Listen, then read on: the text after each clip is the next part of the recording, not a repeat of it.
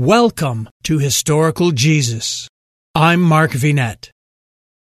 In those days, Caesar Augustus issued a decree that a census should be taken of the entire Roman world.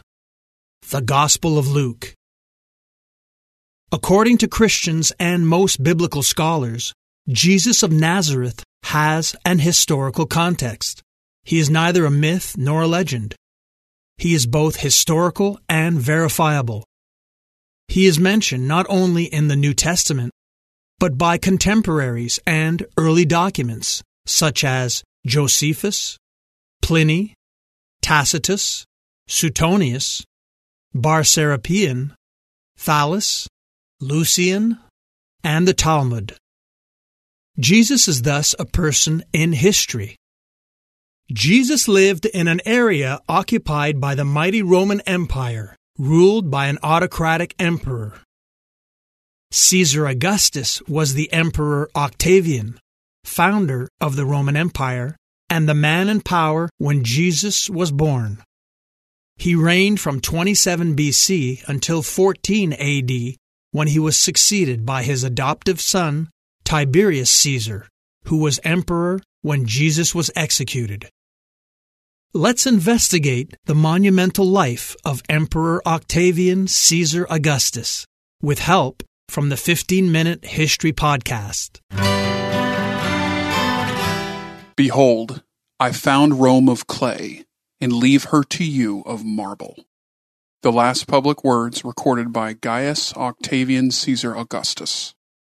The old man lay in his bed, surrounded by courtiers and family members. He had traveled from Rome to visit the place where his father had died many years ago, and now his own life was slipping away. History records his last words as, "Have I played the part well? Then applaud as I exit." Caesar Augustus, first citizen of Rome and the founder of an empire that outlasted him by over 1,400 years, departed this life peacefully. But his rise and reign had been anything but peaceful.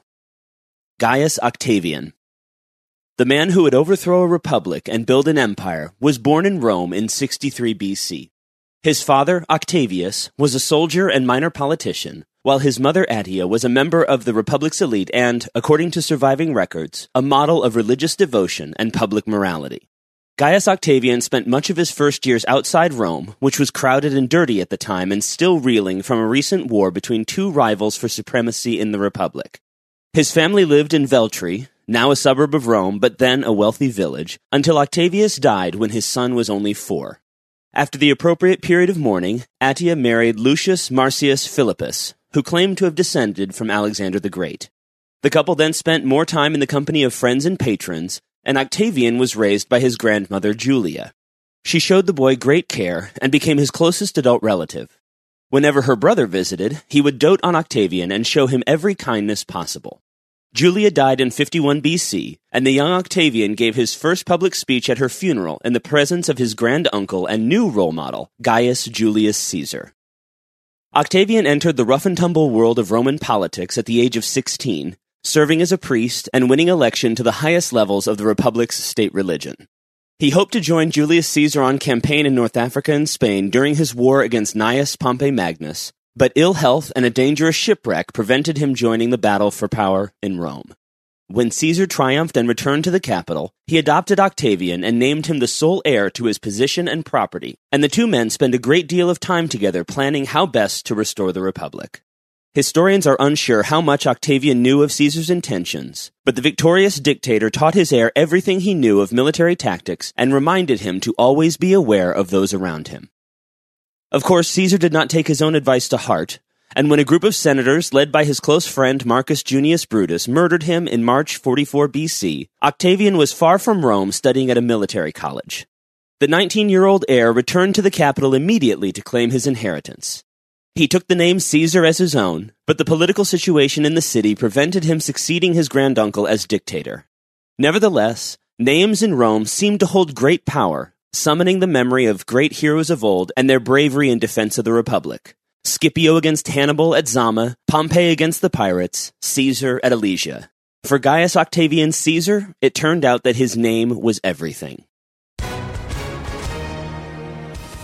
Hi, everyone. If you've been injured in an accident that was not your fault, listen up. We have legal professionals standing by to answer your questions for free. Call now and find out if you have a case and how much it's potentially worth. Call 800-218-6010.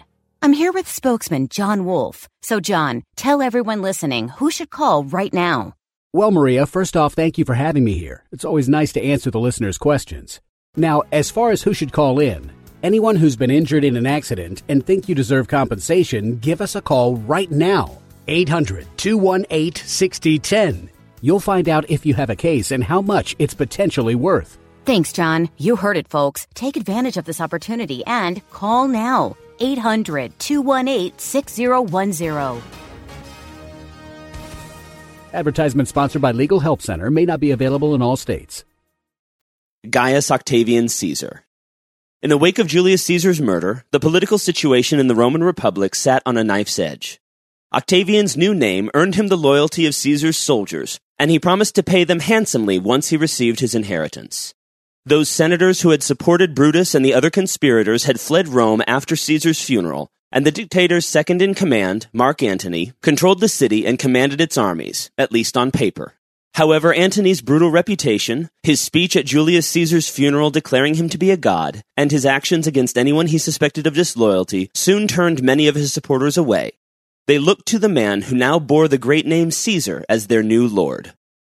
Trading on his new name, Octavian borrowed money with the promise to pay it back once he had come into his own. He then raised an army, largely made up of Caesar's veterans. As Antony grew more tyrannical in Rome, many began to look to Octavian, who was only a private citizen and thus could not legally command troops, as a potential savior. 6 months after the death of Julius Caesar, the leading senator in Rome, Marcus Tullius Cicero, denounced Antony in a series of speeches and declared him an enemy of the state, which cost him his life at the hands of Antony's assassins. The Senate dispatched an army to attack Antony's forces at Mutina in northern Italy, and Octavian's troops joined them. The legions prevailed in the Battle of Mutina, but the Senate's appointed commanders both died in the fighting. Octavian claimed the victory as his own and now stood as Antony's equal in Rome. The two men met on the field and agreed to a truce. Antony and Octavian both suspected the Senate meant to destroy them and return power to the conspirators who had murdered Julius Caesar. Together with another popular general, Marcus Aemilius Lepidus, they formed a triumvirate to defeat the conspirators once and for all. The three triumvirs pursued these traitors across the length and breadth of the Republic before destroying their armies in the massive Battle of Philippi. With this threat now eliminated, the three generals divided up the Republic's lands to avoid the kind of competition that had led to the war between Caesar and Pompey. Octavian ruled the west, Antony the east, and Lepidus was left with Africa. Octavian finally claimed his inheritance in 40 BC, 2 years after the victory at Philippi. Lepidus soon fell from power after his son was accused of plotting Octavian's murder, and relations between the remaining two triumvirs eventually soured. Antony always treated Octavian as a mere upstart with little of Julius Caesar's wisdom or skill, while Octavian saw Antony as an uncultured brute with no real ability to effectively govern the Republic. The break finally came in 32 BC. 8 years earlier, Antony had married Octavia Minor, Octavian's sister. However, the marriage was never happy, and Antony left his wife in Rome while he moved to Alexandria to rule alongside the Queen of Egypt, Cleopatra VII. The two of them started a torrid love affair and had 3 children together. This open immorality offended many Romans, but was not enough for Octavian to declare war. Then, in late 33 BC, Octavian obtained a copy of Mark Antony's secret will from a temple in Rome and discovered that it included provisions to separate Rome's eastern territories from the Republic and give them to his 2 sons, who would rule as kings in their own right. This was base treason, and the outcry gave Octavian the excuse he needed to destroy his last great rival. The final war of the Roman Republic was brief, brutal, and decisive. A great battle off the Greek coast at Actium in September 31 BC destroyed the Eastern Roman and Egyptian fleets, and a smaller fight outside the gates of Alexandria, the capital of Egypt, 11 months later broke Antony and Cleopatra's forces entirely. The two lovers committed suicide soon after, and Octavian entered the city as a conquering hero. He personally annexed Egypt as his sole property, giving him control of the grain supply that fed the 1 million people who lived in the city of Rome. He then spent the next 5 years consolidating his power by a combination of bribes, threats, and murders. He paid off senators to ensure his laws were enacted, gave away mountains of gold to the commoners who lived inside Rome's walls, and ensured that opponents met with accidents.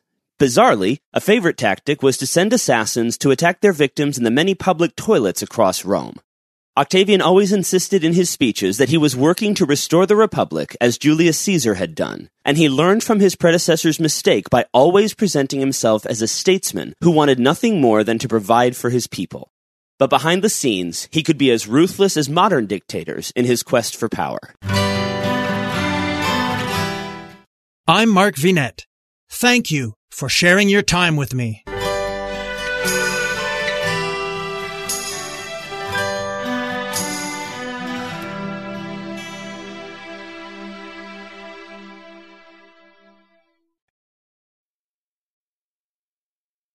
Doctors endorse it, nutritionists recommend it, and customers love it. Calotrin Healthy Weight Loss. Ron in Texas lost 35 pounds. Marie in Pennsylvania lost 117 pounds with Calotrin. Diane not only lost weight, but she also found relief from arthritis. Lynn lost over 45 pounds. Calotrin contains collagen, the most abundant protein naturally occurring in the human body, which decreases as we age. Taking Calotrin promotes better sleep, more energy, less joint pain, and best of all, weight loss. Calotrin has an amazing 86% success rate with their 90-day supply. And this week, take advantage of their President's Day sale.